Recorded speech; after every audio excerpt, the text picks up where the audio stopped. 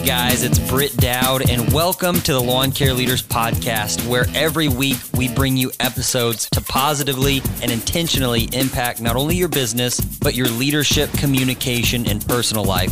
Yes, we talk about mowers, fertilizer, and irrigation, but we put an emphasis on growing you as a leader and growing your business skills.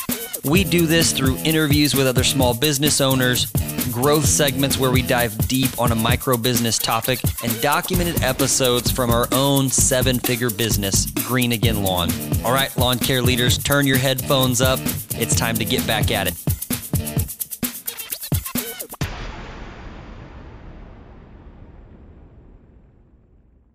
All right, guys, welcome back to another episode of the Lawn Care Leaders Podcast. We have a fun one today.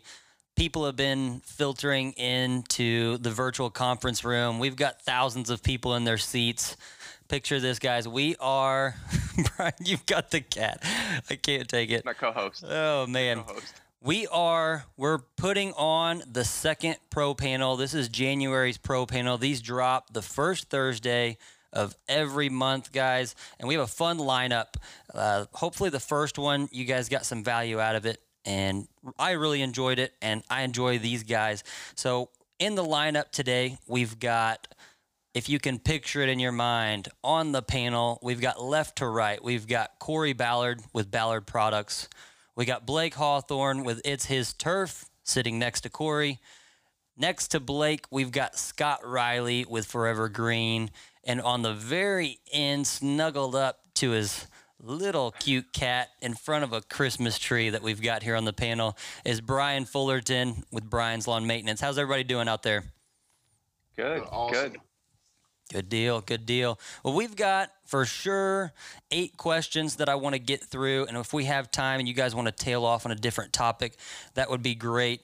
But before we get started, I just want to let our audience know, let our listeners know why I chose these guys. I believe these 3 guys they have the success driver. They are killers in small business, killing it in their respective fields. But I also believe that they have vision for where they want to go, that they are selfless and humble. And on top of that, they couple that with extreme work ethic and dedication. And so if you're listening in right now and you're like, why should I listen to these guys' answers? That right there is the key, and they're getting results. You can look at what they're doing, and you can also look at their results. Their output is extraordinary. So that's why we chose these guys, and we're going to dive right into these questions.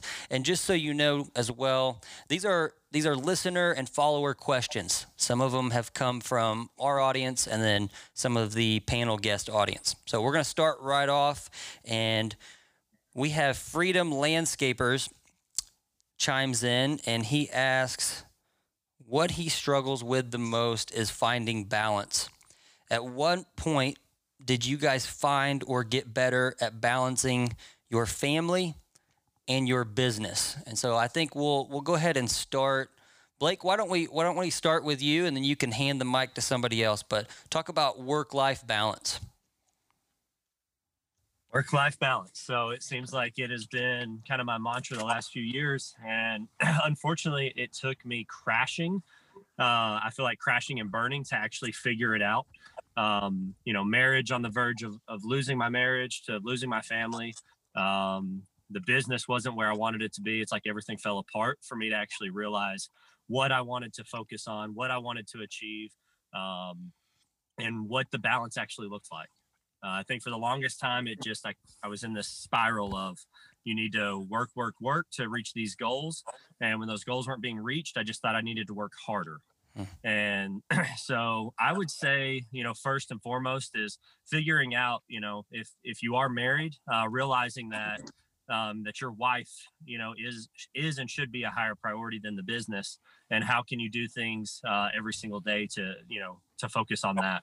And then next thing is, do you have kids? Are you a believer? Do you have a relationship with Jesus Christ? Like those are like my 3 big things is my wife and my family, my relationship with Jesus Christ, and my business. And, the biggest key I found to keeping a balance in that is not only being intentional, with every single thing I'm doing, not just like aimlessly. I used to be really bad about aimlessly scrolling through Facebook when I'm at home. I'm like, I'm at home, but like I'm going through social media. And so I had to really focus on them and be intentional, whether it was 10 minutes to play with the boys, play with them for 10 minutes. And so I figured out if I could set times aside to be fully invested in whatever it is I was doing, then I was able to be successful. So I changed my schedule like 2 years ago. And what it became was I would come up to the office before the guys came in. And so like 5 a.m., nobody's bothering me. I can focus on the business and really set those goals, figure out the game plan for the day or for the week, and I could achieve the most. And that was like a non-negotiable. So setting these non-negotiables. The next thing was going to be, dinner time. I'd missed so many dinners in the first 8 years, 10 years that I said, okay, I can't keep missing dinner. I've got to make sure I'm home for dinner. Yeah. So that became a non-negotiable. I would now around 4:30 in the afternoon, I would figure out how to start wrapping my day up. And that way I could be home with the family. And then when I got home, I set my phone charger into the bathroom. So I could go put my phone up and I could be completely disconnected. Yeah.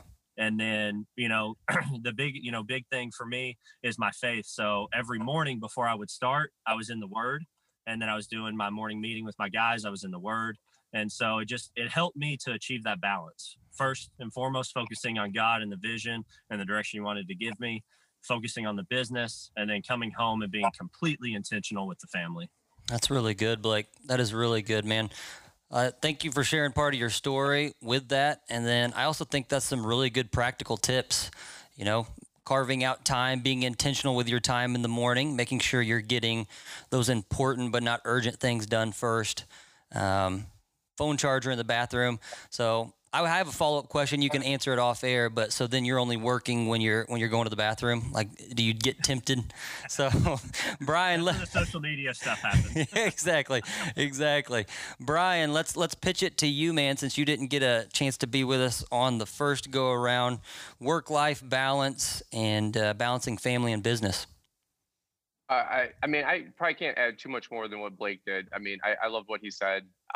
And that's just not lip service. I mean, honestly, what he said, if you break it down, like he was just mentioning, you got to be intentional.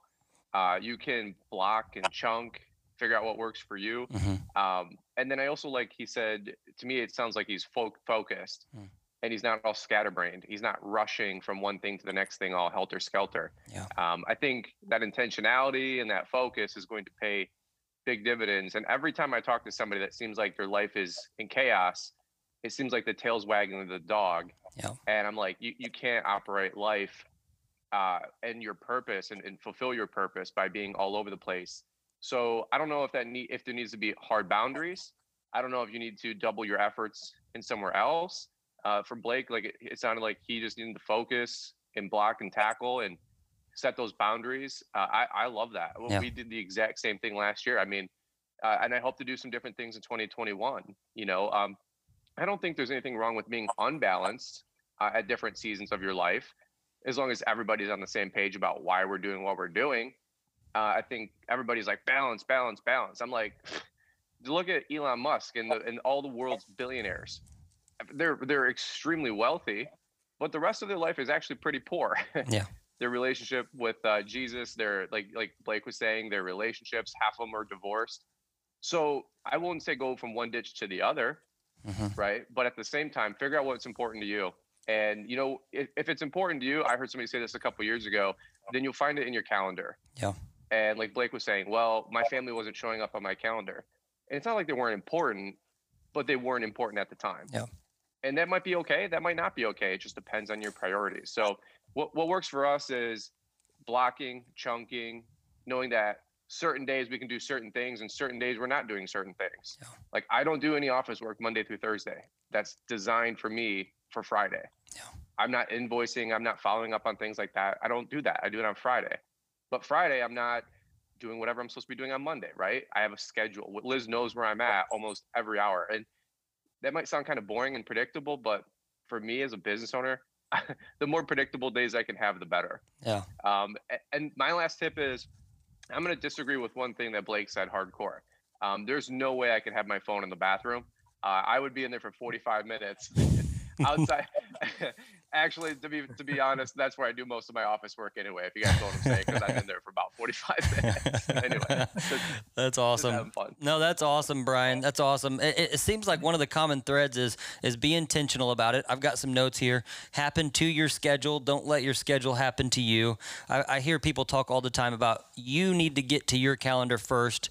Otherwise, your business and your customers will happily make your schedule for you. Temporary unbalance. And then for me, it's really 5 to 7 no's to get to a healthy yes. And so you got to decide what is your yes? What is your healthy yes that you're wanting to achieve? All right, so we're going to downshift hard here. Pass the mic, and it's a different question. That's why I'm saying we're downshifting, but it's from I think Blake Joy Jackson, one of your followers, says, how do I get rid of nut grass? So Scott Riley, we're going to hand the mic to you, brother. Take this one away. How do I get rid of nut sedge? Oh, man. Well, you don't. Nut sedge is not the easiest weed to control, but there are now some pre-emergent options that are available. Mm-hmm. A product like Echelon, generally prodiamine, early in January or February, followed up with a prodiamine application with Echelon in March or April, depending on temperatures, can do a lot of good. We've had some success keeping nutgrass from coming up. It's not nearly as cost effective as just your normal prodiamine would be. Mm-hmm. But once it's up and active, a product like Pro Sedge or Sedgehammer will do well in controlling it. Yep. It's a little harder to control because it's got the little bulblets below the ground. But, pre-emergents are your best options. They're not as cost effective as normal pre-emergents, but if you are looking to keep them from coming up, there are options out there that are available now. Yeah. They're getting a little better about some pre-emergence options. Make sure you don't pull it if you don't know what you're doing, and then make sure you over communicate to the homeowner. It takes 5 to 7 days when you're spraying with like Halo Sulfuron, which is Sedgehammer, Pro Sedge. And then PBI Gordon also has a new product out called Vexus. Comes in a shaker can. I don't know if you guys have seen that yet. Do not put it in the landscape beds because it'll just torch some flowers or Leuropes. But in the grass, the studies that I've seen, and we did it, it works really, really well. So, all right. Let's pass the mic over to Corey before he leaves. So Seth Bright, another one of Blake's followers. I've been in business 3 years, going on 4 years. At what point do you stop buying equipment and stop growing for 3 to 6 months so you can build a nest egg so you're not living month to month? All my profit goes back into investments, whether it's a bait shop or more lawn equipment. I'm not sure what that means. What point should I stop and put $25K in my account and then keep going? Or does that point ever come for some people? Corey, you get the easy one. Well, I don't know if it's an easy one, because I think it's different for every business. When you're growing a company, you're going to be, we're always buying equipment, right? We're always making hopefully good choices on our equipment. Now we get smarter about what we buy. We kind of have this wants versus needs. We want new things. Do we need them? And so, especially with COVID this year, we really dug in and tried to make some decisions based on, do we absolutely have to have this piece of machinery, and just been a little more cautious there. But I think when you're growing your company, you're always going to be buying equipment. Now, saving money doesn't mean you can't grow, and it doesn't mean you can't buy equipment. So if you're profitable, we always talk about knowing your numbers. We could beat that up all day. But if you're profitable, you can, and you get disciplined, you should be saving a small percentage, whatever number you're comfortable with, and you should be saving that the entire time you're operating. Call it 10%, or I'm going to put $1,500 a month or $2,000 a month in a kitty, and I'm going to pretend it's not there. So you're building a nest egg while you're growing your company. You should be profitable enough to do that, whatever number based on your company and your business model works for that. So and there's always a point in every business, I think, where you can catch your breath as well and say, you know what, this year we're going to have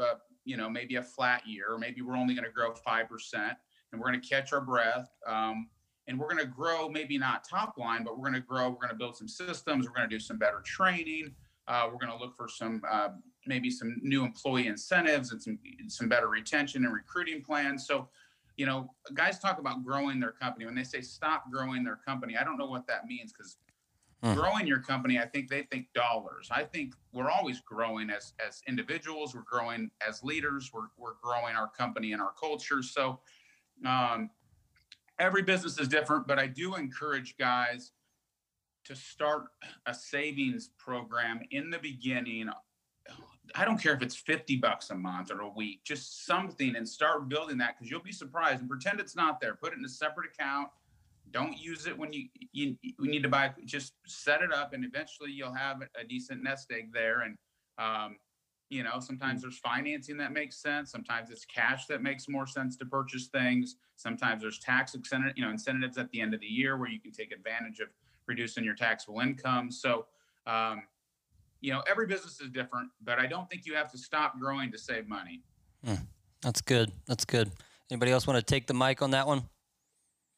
I wanted to add really quick something that helped me a few years ago, and it's a little thing, but it helped Liz and I. Was we would always say we would save money at the end of the month when we had money left over. And as a lot of you guys know, when you're growing an early company, like Corey said, there's not usually money left over. Yeah. What worked for me, and I don't know who I heard it from. I wish I could give them credit, but I heard if you want to grow a savings, then you have to actually make it like a line item, like a bill that you pay every month. And it's so simple, but I used to remember, hey, on October 17th, November 17th, December 17th, my mower payment and my aerator payment was due, and it's $502 a month, let's say. I had to make it a hard line. Hey, on the 25th of every month, I had a $500 savings account bill due, and I would just have to make that payment. And if I missed the payment, I had to treat it as serious if I missed the payment with anything else. There'd be penalties or interest. And it was a non-negotiable. And it was really, really difficult, to be honest, for a few months. After 4 or 5 months, like many things, it's just matter of fact, and you just start doing it. So as a business owner, I always feel like money can go everywhere and everything sounds like a good idea. And that's why it's really hard for business owners to save money. But Liz and I, a while ago, it was $500 a month, and it was a different number, then it was a different number. And also to, double back on what Corey said, once the business is growing more and more and more, and there's a lot of excess and overflow and all that stuff, well, yeah, then it's easy to go bank 10 or 20 grand that month.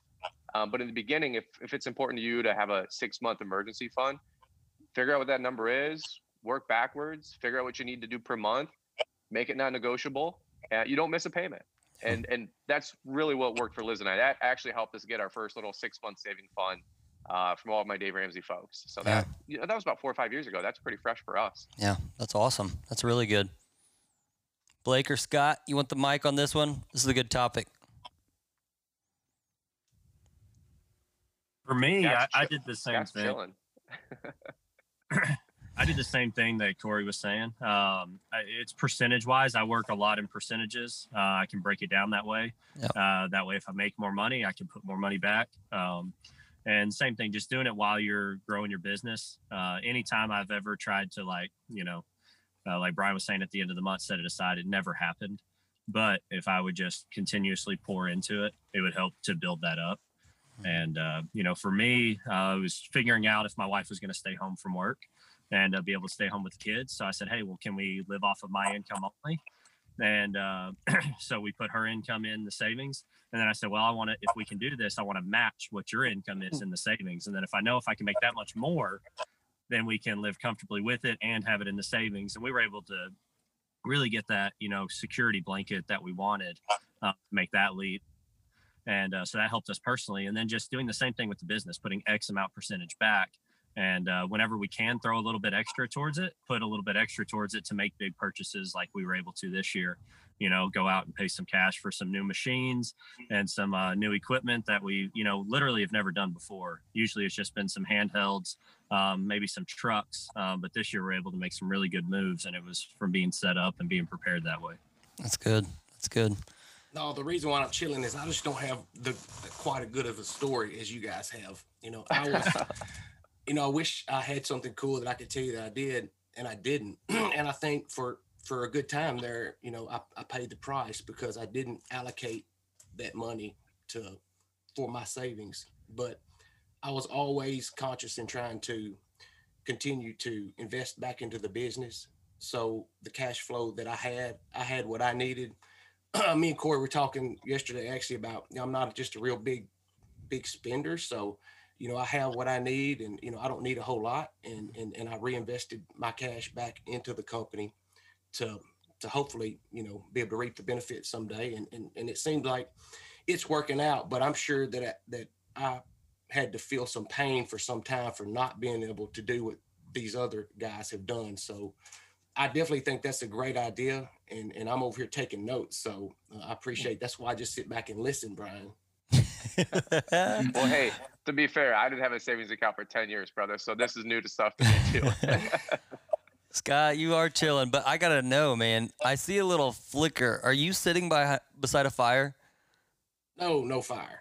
Oh, okay. I was like, man, he's got leather-bound law books. He's got the leather chair. He's in a nice little cozy office, man. I had to come in here to my cousin's apartment just to get some good Wi-Fi, so I'm super jealous. You live in Kansas, man, or Timbuktu, All of Kansas is a wasteland, Brian. That's how everybody pictures it. Just in the middle of a cornfield. All right.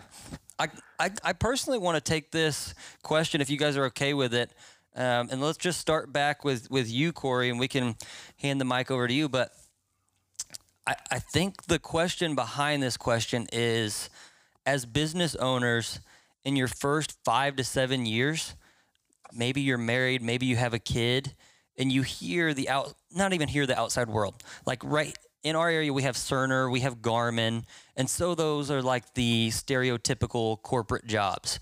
Those guys go in, they don't make a lot of money, but oh my gosh, they talk about the benefits. They talk about the 401k, and if I walk a mile, I get extra health insurance. And so there's just this angst that we feel like, okay, am I doing the right thing? I'm not saving for retirement.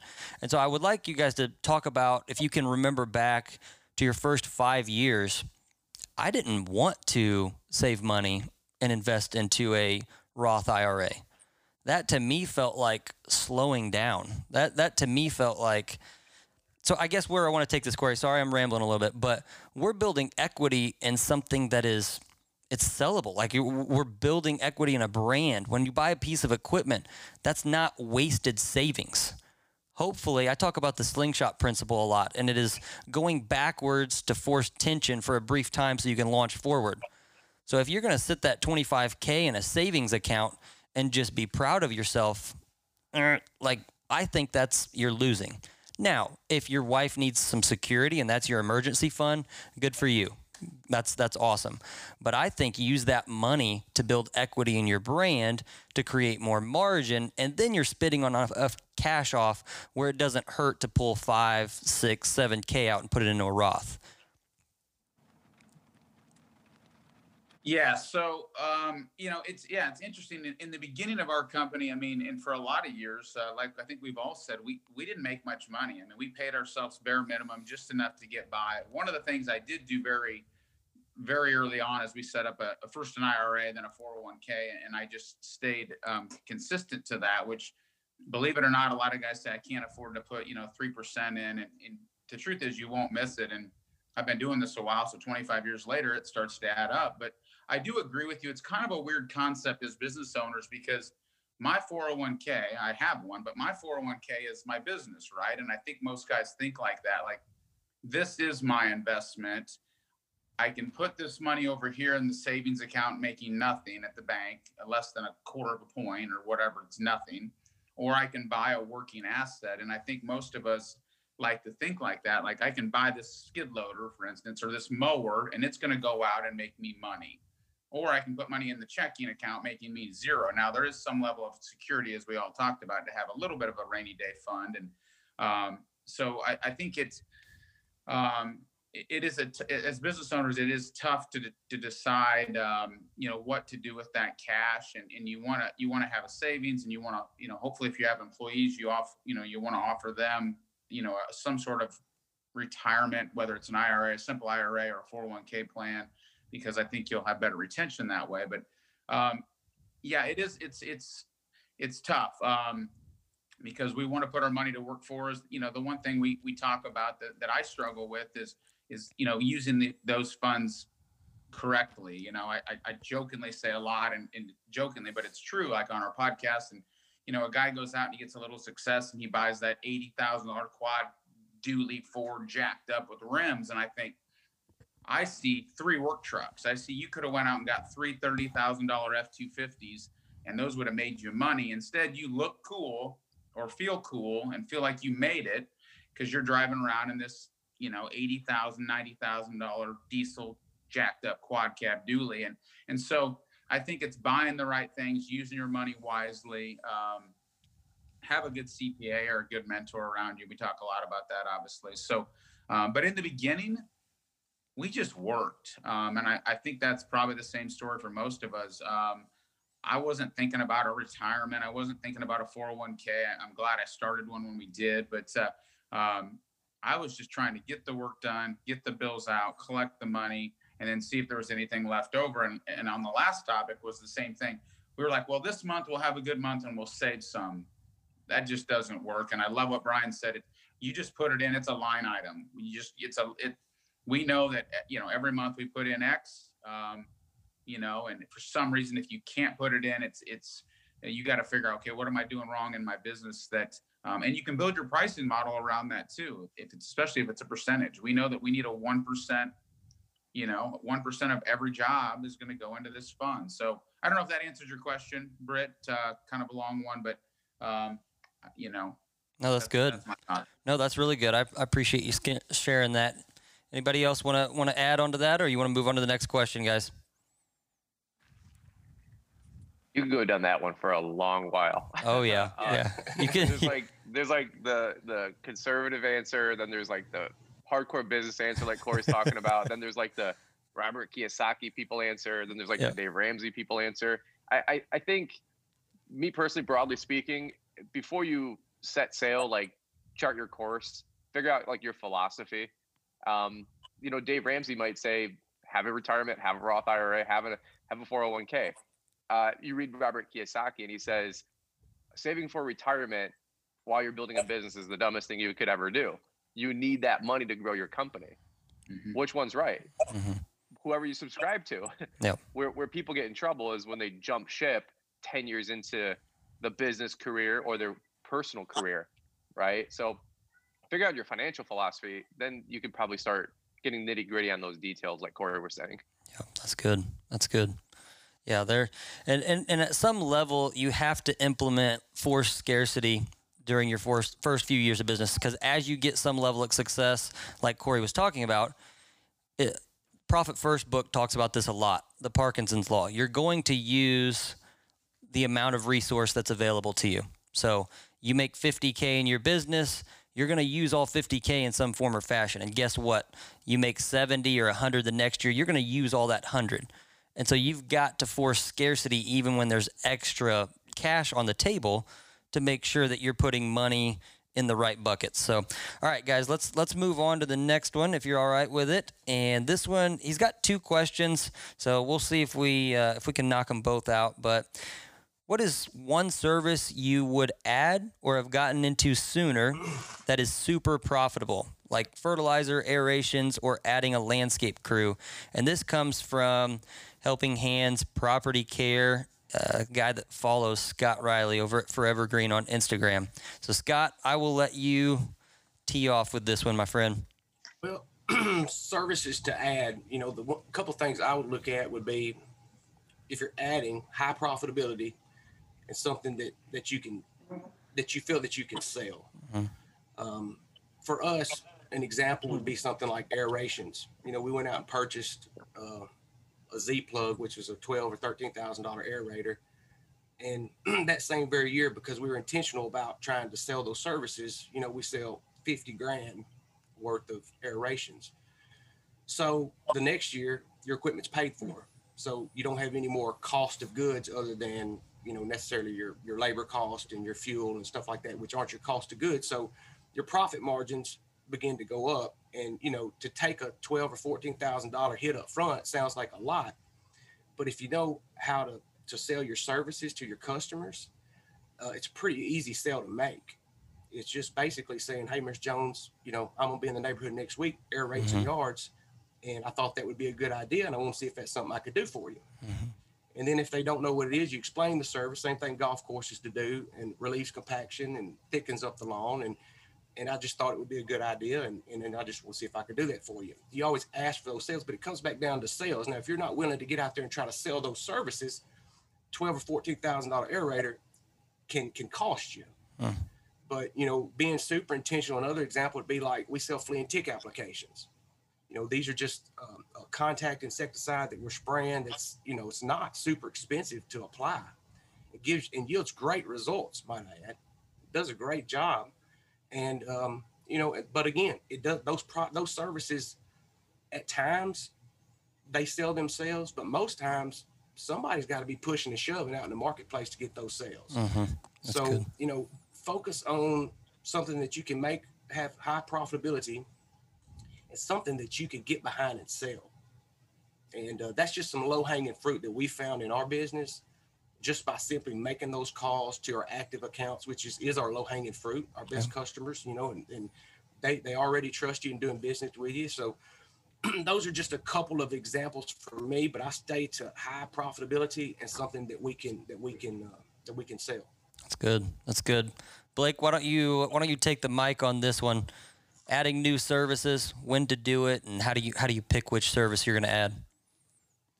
All right. I mean, I'm going to piggyback right off what Scott said. I like the thing about just making sure it's high profitability, making sure it's something that you believe in, that you can stand behind, whether it's a product or a service. If I believe in it and I use it myself and I would pay money myself for it, then I have no problem selling it. And so that's the biggest thing for me. And then also education. I figured out the biggest tool for selling is education. Educating my customers about it has helped me always in selling it. It doesn't make it feel like a sales pitch and allows me to be able to, you know, sell a lot of new services because I'm just educating them on what we do and how it can benefit them. And so, but as far as when to add that service, I'm going to stick true to what's worked for me the last few years, and that's adding the service in the winter, you know, not in prime time, spring or fall, figuring out, learning it, you know, get everything ready to roll, testing it in those months. I know there's some things that, you know, like the insect control and different things, you know, as far as that's out of my wheelhouse, but I know you can't do that in the winter. You know, figuring it out, you're going to get your better results in the spring and summer. But, you know, as far as any other service, whether they want to get into mulching or, you know, if they just want to get into light landscapes, you know, there's different things that you can do different times of the year to add that service to your business. Do that in the off season and make sure that you stick to what you do best in the spring to make the most profit possible. But if you are going to add a new service, make sure it's something profitable and not just something that looks cool from the outside. I added pools and large outdoor living. It looked cool. And, you know, I paid for it literally. So, you know, just make sure it doesn't just look cool. Make sure it's extremely profitable. That's great advice. Great advice. Anybody else want to take the mic? Just real quick on that too. I like what you guys said there. And, you know, don't let the customer dictate what services you add, you know, just because a customer says, you know, I really wish that, you know, Scott, I really wish that you guys could clean my windows while you're here. I really wish that you guys could, you know, stain my deck or power wash my deck. Oh yeah, we could do that. You probably could. So make sure that, you know, again, that you feel like you are going to be an expert in that service. Do your research, understand the pricing. We certainly got into some businesses that our customers requested. I've mentioned several times, a lot of our clients were saying, I don't know why you guys can't sweep our parking lot. You put down the salt, you put down the sand. Now we have to pay another company to sweep our parking lots every spring. We said, well, we'll sweep your parking lot. So I went out and bought 2 tenant sweepers. We lost our ass. We don't know. We're not in the sweeping business. So we let our customers tell us what they needed, and we did not run through the process very well.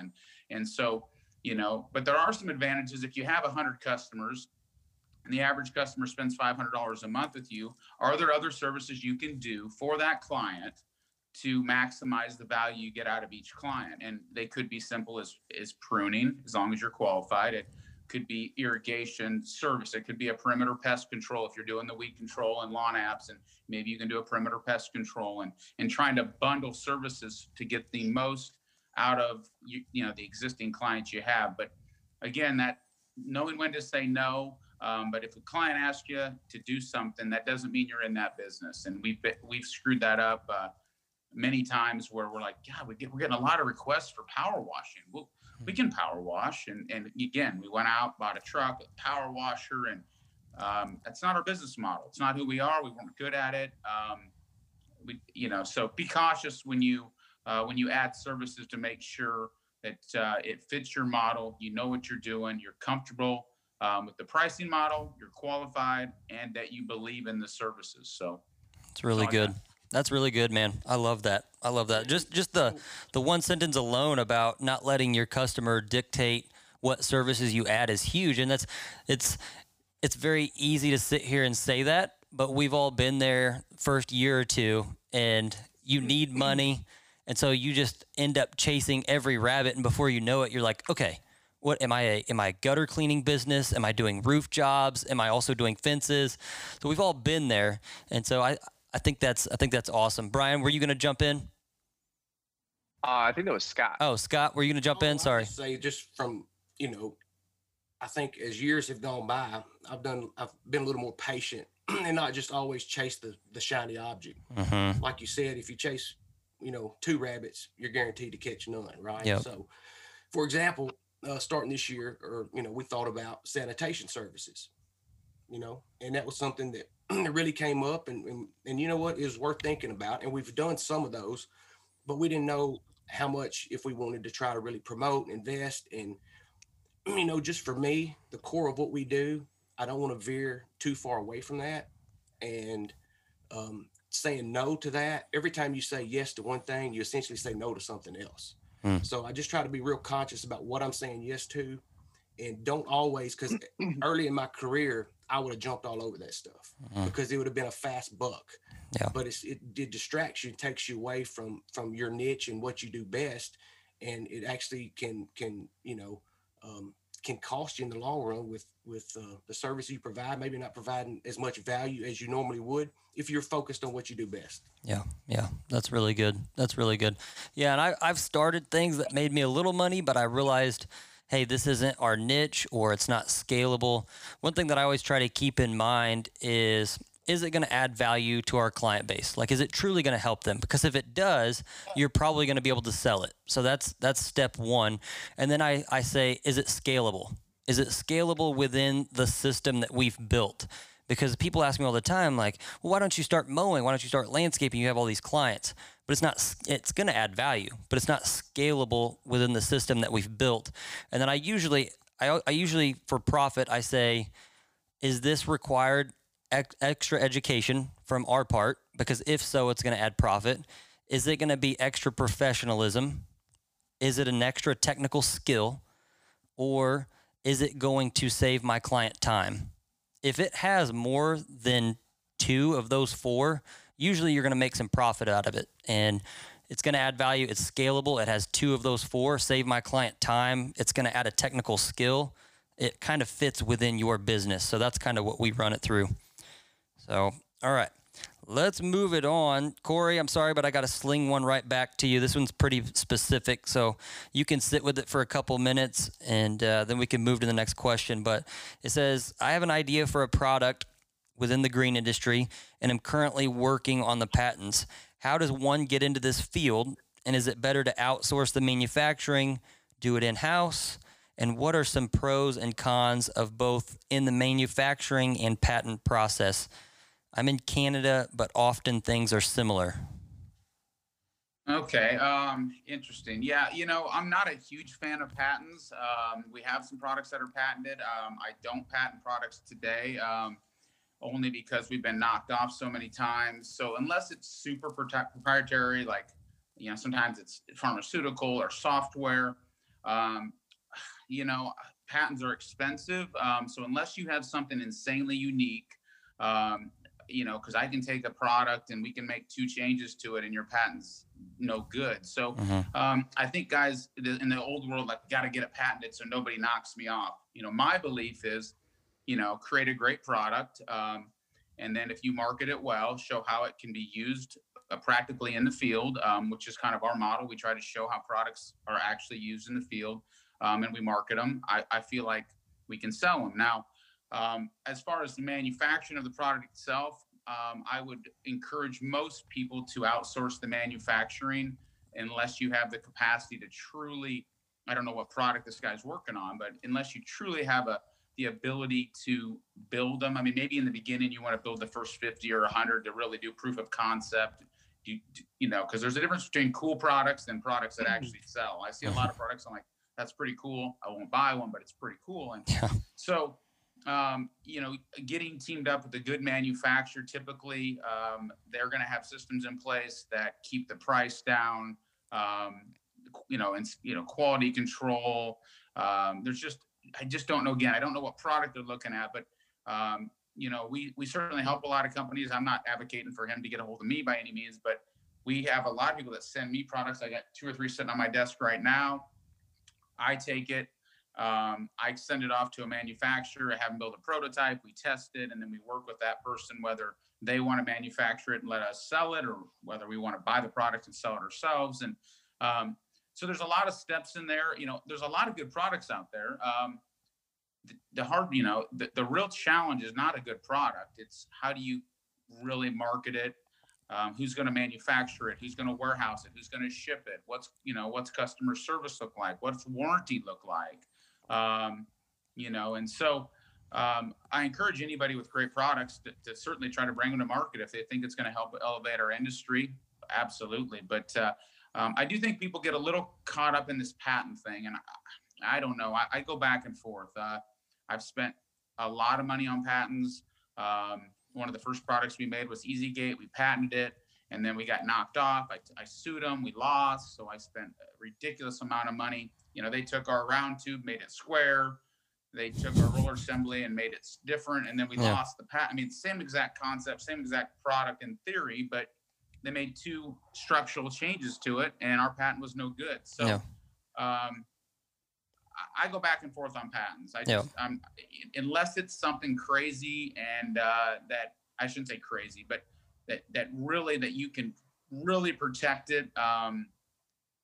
Because you're kind of taking your eye off the ball in a way. You know, you're looking at the crowd, you're looking at your competition, you're worried about defense instead of offense, right? And there's very few mulch mates out there. There's very few first movers that are going to just completely transition everything that we think about within this certain segment. And I think it's less about like the idea itself and more how am I going to implement this, produce it, and actually sell it is kind of what we get that a lot where guys say, I can make that same thing. And I'm like, oh, sure you could. Yeah. But then you got to, you know, you got to get them built, and you got to set up a website and a warehouse, and then you got to have them, you got to sell them and market them and warranty them and take service call. I mean, so there's a lot of people that say, I can do exactly what you're doing, Corey. And I'm like, man, have at it. Do it. Building the product's the easy part. There's a lot of great products that have failed, millions of great products that have failed. And if you get on the patent website, man, there are millions of incredible patents right now that have never sold on the market because they get so caught up in, I got to get this product patented. To your point, I think there's something to be said about being first to market, having a high quality product, marketing it, and getting it out there to the public. If somebody knocks you off, I don't know. I don't really care that much. If somebody else makes another product similar to ours, I don't, that's okay. We just, as long as we have a good quality product and can market it, I'm comfortable with that. So that's good. That's good. And as we transition to this next one, I would just say, listen to Corey's passion. I asked him a simple question. You better make for dang sure whatever you're creating and getting ready to manufacture, you're passionate about it. Because if you're not as passionate as Corey, that's why he's beating you. Yes, you have to have a good product. That's step one. But then you got to be passionate about it. You got to love it, and it's got to be your life. So, okay, next we're going to get out of Nutsedge, out of manufacturing, out of finances, get a little relational. So we'll pitch this one over to you, Blake, and then you can hand the mic to Brian after that. But what piece of advice can you give me to better help communicate with my wife, or let's say spouse, that it won't be like this forever? And what can you give me to make sure I keep in mind that she needs to see progress in my time with my family, sometimes even more than money? Whew. Oh, you're muted, Blake. Brother, you're muted. There you go. Oh, my bad. I was saying that I feel like you just pulled that out of my journal. That seemed like a broken record that I played for years and years and years. And the piece of advice I would give you, instead of doing the same, they say that the definition of insanity is doing the same thing over and over again, expecting different results. Do something different. If you're doing the same thing and you're continuing to have to tell her it's not going to be like this forever, then do something different, make a change. But the biggest thing is becoming way more intentional with the time that you're spending with them. I was present, but I wasn't intentional with the time. I wasn't having quality time with them. And it's because I was just being I wasn't being intentional with that window of opportunity. And it feels nasty kind of to say, like, this window that I have with my family, but you're only given 24 hours in a day. And how are you going to spend that? And so I sleep about 4 hours a day, and then that gives me about 20 hours to do, business, family, God, recreation, like all that combined into that, social media, like it's a lot to do. So the piece of advice would be do something different, and start to be super intentional with them, because it's not about the money. At the end of the day, it's not about the money. It's about having those relationships with them. My anniversary was 2 days ago. We've been married 8 years, been together 12 years. And we had the talk. I took a day off from work. We drove 4 hours to Silver Dollar City, had a day with the family. I drove home. So I got up at 4 a.m., got home at 2 a.m. We were gone 22 hours, just to have an intentional day with the family, because that's all I could really fit in with end of year taxes. Like, I felt like that was making the most out of 1 day opportunity. But with that, me and my wife got to talk a lot, and we talked about how, we were broken. We were on the verge of divorce, and how God restored that. But the biggest thing that, for her was finally seeing a change in me. It wasn't just empty words. And I was listening to a devotional that morning on my way up there, and it said that a true apology has repentance. And I remember always saying, "Hey, babe, I'm sorry." And I would just go back to doing the same thing I was doing. I would just go back to working the same way I was working. I would go back to saying, "I'm doing this for us." And I would get mad at her because I was working so hard for the family and for these goals and dreams and aspirations that I had for the family. And I was just missing out on time with them. I was missing out on T-ball and all these different things. And this year I kind of stepped back. I said, you know what? I'm going to work 4 days a week, 4.5 days a week. We're going to go camping. I'm going to, I'm going to coach T-ball. I'm going to do all these things, with the family. And I put myself on payroll. I was making myself a line item, and we did less revenue than we have in the last several years, but we made more profit. And it's crazy, but I think what it was is I was so determined in those 4 days a week to just execute and make the most profit as I possibly could, that it gave me the time to take Saturdays off and to take Fridays off with the family and to have that time with them. And I wasn't being drained from this, failure of I'm not reaching the goal I want. And it was like, okay, Friday came, that can wait till Monday. I'm going to be intentional with them. And then that rejuvenated me and got me back ready for Monday. But, I don't want to sit here and lie and say that it's social media has made it to look like it's been picture perfect for the last 12 years. Like, no, 2 years ago, we were broken and on the verge of divorce, and God restored that. And so, I'll kind of pitch it over to Brian now. Blake, but before Brian starts up, I just want to say, man, good for you. I know your story. I've heard it a couple times, and I'm proud of you and proud for you. That's awesome. That's really cool. I appreciate that, brother. Brian, go for it, man. Yeah, I mean, it's like Blake said. There's a bunch of things you could work on. We all can work on. I would venture to say that all of us in this Zoom, webinar, we've all had ups and downs. We've had to figure out what works for us, right? And we're always like Blake said, refining that process. You know, I do a lot of coaching calls and I talk to a lot of folks on this topic about young couples trying to build businesses. And I've always, a lot of like commonalities that I've seen are people saying like, my wife doesn't get it. My wife doesn't know. My wife doesn't understand. And frankly, if we could just man up for a quick second, talk leadership, that's on you as a guy. Mm-hmm. Why doesn't your wife understand? Why doesn't your wife know? Right? You have to spend time helping your wife understand the vision. You have to spend time helping your wife understand why we're spending money, why we're not going on vacation. You have to help her understand. Now, here's something I also throw over to the wife. The wife also needs to understand that if they want to commit to what the family decides is important, then the wife is going to have to come to the table with things too. You know, my wife is not a trophy wife that sits around and does nothing. That's the most absurd thing I've ever could ever hear about my wife, for example. My wife is a kick butt girl behind the scenes because we've committed together. So what does that mean? That might mean we have different roles, but she has to make sure that she's mastering those roles while I'm mastering my roles, because we both set a goal as a family to accomplish a certain thing. It's one of those things where, how do you, you know, get your wife on board? Well, number one, I mean, I know that I had to own up. I know I had to man up. I know I had to start leading, and I had to start actually winning.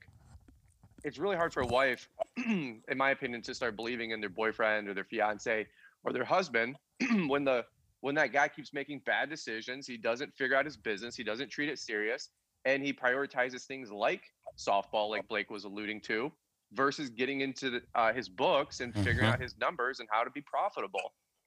I'm an entrepreneur. You're an entrepreneur. Find me an Instagram account for anybody who's not an entrepreneur. I mean, it's like the cool thing to say, but the reality is like, are you making money? Are you a businessman? Are you a business owner? Do you treat it serious? Like, we're all doing social media and it sounds light and fluffy. And like Blake said, Instagram's a freaking highlight reel. But you know what people don't see, which I can't even document the best I can with as much content as I put out, is the hundreds of conversations Liz and I have about little tweaks, little conversations. What are we trying to do? Why are we doing this? Big takeaways. I think the ladies, they want to think short term, or typically they think short term and they need those checkpoints. That might be a weekend trip. That might be a quarterly thing. That might be an annual win. You got to do that with your family. That's what I've noticed. I think guys really excel at having that long-term vision. Hey, 5 years, 10 years from now, we're going to have the boat, the yacht, the Ferrari, the house. Okay, but if you got to understand the paradigm here, if you only think short-term, you're never going to think long-term. And if you only think long-term, your wife's not going to be there in 10 years to join you on your boat. Yeah. Right. So what I've noticed is that guys need to stop thinking maybe 10 years out, maybe dial that back a little bit, just my observation, and just say, hey, wife, what are we trying to do this quarter, this month, this year? And I'd also implore the women and my wife, and we treat our company like we are board of directors. We take emotion out of this conversation sometimes. And I'm saying, hey, what are you going to come to the table with? And she says, well, I'm going to do this, this, and this. And we have accountability. Wow, there's a thought. So we're not just husband and wife, we're business owners. And if you have a business partner who's not coming to the table with what they committed to do, well, why would you want to be in business with that business partner? Yeah. You're like, well, that's my wife. I get it. That's where it gets dicey and dynamic. Amen. But at the same point, like Liz knows she's got things to do. I know I got things to do. We all make mistakes. We fight. There's holes in the walls, you know, time to time. We things get thrown. We've all been there. But I think what helps the most is people communicating, being on the same page. It goes full circle to what we talked about at the very beginning. Why are you doing what you're doing? What's your priorities? What are you trying to do this year? You know, is it a growth year or is it a relationship year? Is it a this year? Is it a that year? Like what's the focus? What's the priority? Just to sum it up, I think guys need to stop thinking so long term. Don't stop thinking long term. Just remember that if you're thinking, you know, 55 years old, we're going to have all this stuff, your wife might not grab your coattails for 20 years and go through all the crap she's going to have to go through. Yeah. You know, maybe she wants a new coat or new purse or just a family vacation, for crying out loud. Like Blake said, I mean, most women are quality time. I will totally double down on what Blake said. Being there and then being there are totally different things. right? Like being present, I mean, actually listening versus just hearing, right? That kind of stuff, that pays big dividends. So that's Man. just what I found works for me. I'm not the marriage guru, but I mean, after talking to like hundreds of people, I've found common denominators, and then I'm also trying to model after what I see working out there, guys like Corey and whatnot. That's just what I've noticed works as entrepreneurs and business owner couples. Guys, that Blake and Brian, that is so good. That is so good. I know I'm sitting here learning and taking notes, and I know the guys listening to this, it's going to help them. It's going to help them in their business, but it's going to help them communicate with their wife, and it is so good. One thing that's funny is my wife sometimes has to give me like an analogy. She was like, "Babe, you are 2 or 3 blocks away from me. And oftentimes I just want you to like hold my hand and get the girls across the street with me. And then I'm fine with you running ahead a block. But occasionally you've got to come and meet me where I'm at. You've got to communicate, hey, how are we just getting to the next corner?" I also love what you said about like just buying a coat. I think as men, we want to provide so well that we often think it's the house or it's the car or it's some big grand trip or going on a yacht. And it is the little things. One big milestone for us was remodeling our bathroom in our 900 square foot house. And I personally, deep down and still salty about it because it was a waste of money. I'm like, we are not going to be in this house for 2 more years. But it was important. Like that was my wife's version of a win. Like I don't have to go step into a puke green colored shower with no tile on the floor. And it's just like, that was a win for her. What else? Awesome, man. That's really awesome. Yeah. The other thing that I was going to ad lib on, you guys both touched on it, was communicating and then letting her just sit with it. I've screwed this up a billion times and I'll probably do it today, but I want her to understand like, hey, the podcast is doing this, Green Again's doing this. And then I go straight into what are we going to do? What are we going to plan, or how are we going to fix it? And she just like a flip switches and she will immediately talk about something else, ignore me or get pissed. She likes to sit with it. Like she likes to feel it. She likes to think about it and then come back. And when she comes back like a week later, it is always with gold. It is always with the best heart for whatever issue we're dealing with. It is always with a better plan. And I just want to say that 2 cents because I struggle with that. I want to do, fix, or plan, and she just needs to sit with it. And then Scott and Corey, I'll let you guys jump in here. But one thing that is absolutely not fair that I do is I'm with my family, but my head and my heart are somewhere else. My heart is in the business. My head is on payroll. My head is on a customer service issue. And I still to this day struggle with this. I'm actively putting in triggers to make sure I have a buffer between me and work constantly. Is it putting the phone in the bathroom? Yes. Is it sweeping the floors? Is it listen to a fiction book or worship music on the way home? What is it? But it is not fair to your spouse for you to be there, but your head and heart are somewhere else. So I'll pitch it up to you, Scott, and then Corey, you can take it and wrap us up on this question. Well, I tell you, for me, it's hard. I mean, it's not hard for me to hear, but because I have the same challenges as the rest of these guys do. There's, as entrepreneurs in the audience that are listening or seeing this, I mean, this is real life. We have the wife and the kids and the same things that they may have. And these are the sacrifices that business owners, they have to make. And then these are the things that they have to juggle. And, me and my wife stepped before the Lord and we said, for better, for worse, for richer, for poor. And we meant those words. And, she's supporting me, and she's just, she's not in the business with me, but she's just been the biggest support to me. And without that support, I can't imagine the weight it puts on a business owner, a leader trying to lead his people at work and have this thing going on at home. So I think it's so important to make sure you get it right spiritually first and then at home second. Once we get those 2 things in line, then I think we can move on. Yeah. And one thing I loved what I'm hearing from Blake over there is, Blake's kind of sort of created time. You know, time stops for no man, right? And Blake is saying 4 hours of sleep. You know, I need a little more than 4, but I don't need 8. And I get going early to create a little more time for myself in my life that I can spend in other areas to add value to my life or my family's life or my spiritual life or my business life. So just creating that time, I think, is something that anybody can do, because everybody has the same amount of time as everybody else. Yeah. You can spend your time in bed sleeping, or you can get up and get going. Yeah. But, you know, in order to have that balance that we all need personally to live a happy life and be fulfilled, you know, you got to get all those things right too. So those guys made some awesome points, and I really can't fill in any more than just that, just creating that time, and everybody has to make sacrifices. And it's so important that, you know, your wife supports you in what you're doing, or, you know, it's gonna be tough. That's good. That's good, Scott. That's really good. Appreciate you sharing that.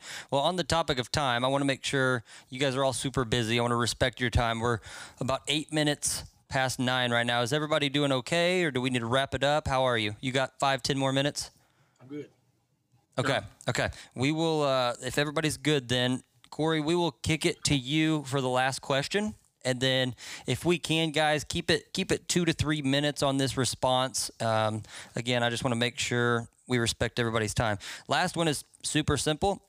What are your personal New Year's resolutions going into 2021, Corey? Boy, that's a tough one. You know, thanks for taking this one, Corey. I always pitch up the quote unquote easy ones for Corey to start with. Right. You know what, guys? This is going to sound kind of cheesy. I don't do resolutions. I try to live my life the way I want to live it every single day. I don't, you know, I'm a creature of habit and discipline. You know, I'm a beast, so 365, y'all. I just try to stay very, very consistent. You know, you guys talked, you know, about some good topics here at the end, and I struggle with the work-life balance just like everybody else. I can preach it really, really well, but I struggle with that. Luckily, I have a supporting wife that is totally on board. But I struggle with that as well. So I don't really have any resolutions. I mean, again, I don't make excuses. I try to hold myself very accountable. I hold a lot of people around me accountable, which I'm hard on people, and I know that. And so I guess there's one resolution. I just was talking about our staff, and I need to remember that they don't love this company like I love it. And I was frustrated. Everybody took today off, right? And they took today off because I guess it's New Year's Eve, and I'm in here. I'm the only one in the office, and I'm frustrated. We have product that just showed up, and sorry guys, my phone rang. And I need to remember that they're not me. They don't love this company. It's not their baby. They have family. They have PTO. They get to use PTO when they feel the best use of their time. And I get really, really frustrated. Like, what do you mean no one's going to work tomorrow? And Lindsay's like, they put in for PTO. They have family in town. And I'm like, that's bullshit. You know, and so I need to recognize that better. So I guess if there's a resolution, I'm going to work really hard at recognizing that, they're not going to be here Saturday when I'm in here. And that's just okay. And, but this is my baby, and it's what I do. It's what I love. I'm passionate about it. I'm not the smartest guy, but I just try to put the work in and day out. And so that's all I got. Cool, man. Cool. Brian, let's kick it to you, and then you can hand it off to Blake, and then Scott, we'll wrap up with you. Yeah, I mean, really simple. My first New Year's resolution goal is to take 3 times more paid time off than last year. You know, guys like Corey, so. That's awesome. That way he's got to approve it, right? So, exactly. And it sounds really like macho, but I'm going to honestly double down with what Corey said. If I did a repeat of what I did this year for next year, I'm extremely happy. If there's a problem or an issue, I probably already took care of it days or weeks, months ago. Like, I'm really happy with my life. We can all keep making those tweaks and dialing it in and getting a little bit better. I will agree with Corey. I somehow also need to be a little bit more empathetic, I think. That's something that my wife is very empathetic. Me, I have zero. I don't want to hear it. I don't care. I wanted it done 2 weeks ago. And in fact, I shouldn't even have to tell you that it should have been done 2 weeks ago. You should have knew that, right? So I got to work on some of that kind of stuff. But I think that's what happens when you're trying to drive and trying to push the needle forward. And that's just, kind of typical business owner stuff. I think, honestly, one thing that I want to do is work on physical fitness and health. We talk about balance and unbalance. I was a little unbalanced with, a couple things showing up that I'm like, what is this? This like little gobbler thing, and then little pooch. I look like Pooh Bear this year, but I think I'm gonna work on that this year a little bit more. I got to get an action plan and a game plan. But the other kind of facets and areas of my life, I'm pretty happy with. But that was after working at them like intentionally for 3 or 4 years. So I don't, it's honestly, like, New Year's goals, they've turned into like a joke, if we're just honest. Like, it's almost the running joke 2 years from now. Everybody says, New Year's goals, that's stupid. I want more ice cream. So it's like, if you have a culture in a society that treats New Year's resolutions like that anyway, it's like, why even bother set them? I love what Blake said. This is the last thing I'll say. I love what Blake said. He said, an apology means like you're absolutely owning up to it and you're sorry, you're sincere. Well, like, commitment is the exact same way. It's like a covenant, like Scott was saying. You have to commit to it day in, day out. Like, a resolution it's resolute. Yeah. And that doesn't mean 2 weeks from now you're fair weather. Oh, it snowed, I'm not going to run. My wife and I had a fight, I'm not going to tell her I love her. Right. So I would just say, like, stop waiting for these like New Year's resolutions and just decide every single day to start making incremental changes and let that gain some momentum for a few years. And you'll wind up like the Corey Ballards with big successful businesses. That's awesome. That's not overnight. And Corey just gave the answer, and half the people probably missed it.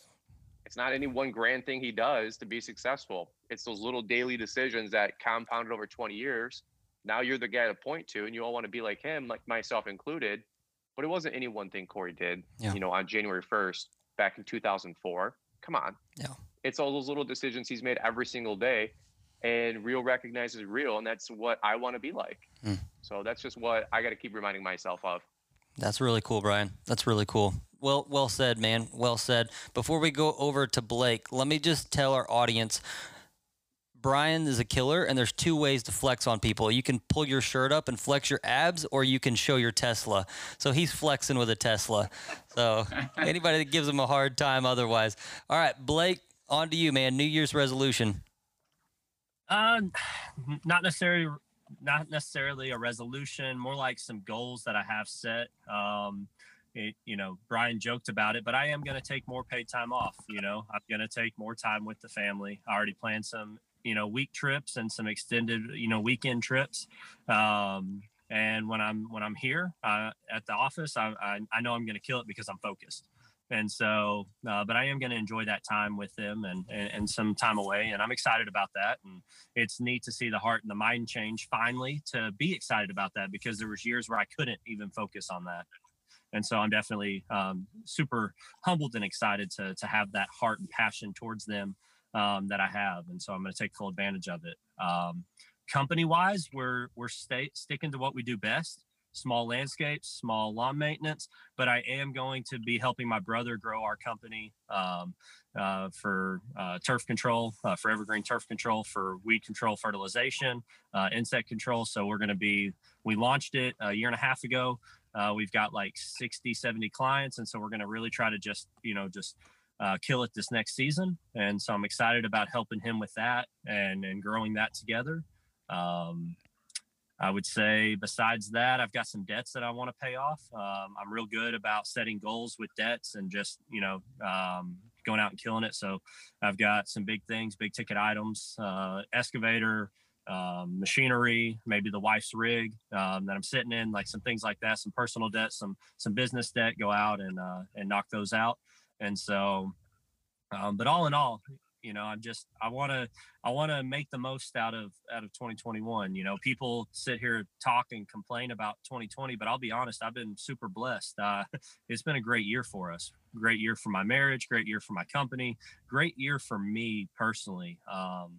To finally make the leap, make the decision to put myself on payroll for the first time ever, to make the decision to take some me time, picked up the hobby of bow fishing. I may have got a little carried away about two rigs and stuff like that, but I splurged a little bit with that stuff, buying toys for the first time ever. But I know Brian can relate. I've seen the post, and but it's nice to reward ourselves like that. And that the nights on the water, kids would go to bed, I'd go out on the water, and sometime I'd watch the sunrise, and just being able to completely disconnect gave me that mental clarity. So when I came home, I could turn the switch off. And I want to take more advantage of that this next year. So, that's the big thing, is being able to, when I am there, being fully present, not just physically being there. And that's in everything. When I show up in the office, giving them 110%. When I get home, giving them 110%. In every area of my life, going all in, and not just being there to appease somebody, executing and getting the most done that I can. That's awesome, Blake. That's awesome. Thanks for sharing, man. No doubt. Be where your feet are. All right, Scott Riley, New Year's resolution 2021. These guys covered a lot. For me, I just want to, it's not necessarily about a New Year's resolution. I want to continue to grow. And like Blake said, in different areas of my life, in all the areas, spiritually, with the family, putting good stuff in my mind, take care of my body. But I want to become a better leader, grow as a leader, to better influence others, and just to hopefully make a difference in our staff, our customers, in my family. Just make a difference, and just continue to try to treat people the same way I'd want to be treated. And this is not anything that's like January the 1st I'm starting this. This is something that I the foundation that's kind of in my blood, in my DNA. That's just how I want to treat people.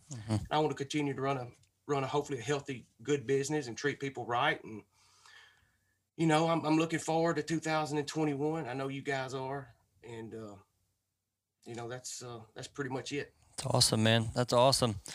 Well, guys, I want to say thank you first and foremost for being on the panel. I know our audience is better for it.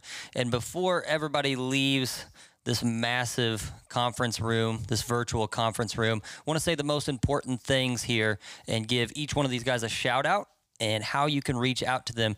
These guys are all giving back to the community in huge, massive ways. So go and support them and what they're doing. All right, so Scott Riley, look him up on IG, Forever Green. Go look up Forever Green Scott Riley on Instagram. You can find Blake Hawthorne. Just type in @It'sHisTurf. Blake Hawthorne on Instagram. You can do the same with Corey Ballard. Look up Ballard Innovative Products or Ballard Products, and you can pretty much find that guy anywhere. And Brian Fullerton, look up Brian's Lawn Maintenance on YouTube. You'll have to scroll down a little bit, but you can find him there. And Google him, Instagram, wherever. But hey, do me a big favor. These guys are being so nice and joining me and adding value to you. So go support them in what they're doing. Reach out to them, further the conversation, and further the community. So, guys, thank you for being with us, and I sure do appreciate it, and hope you have a happy New Year.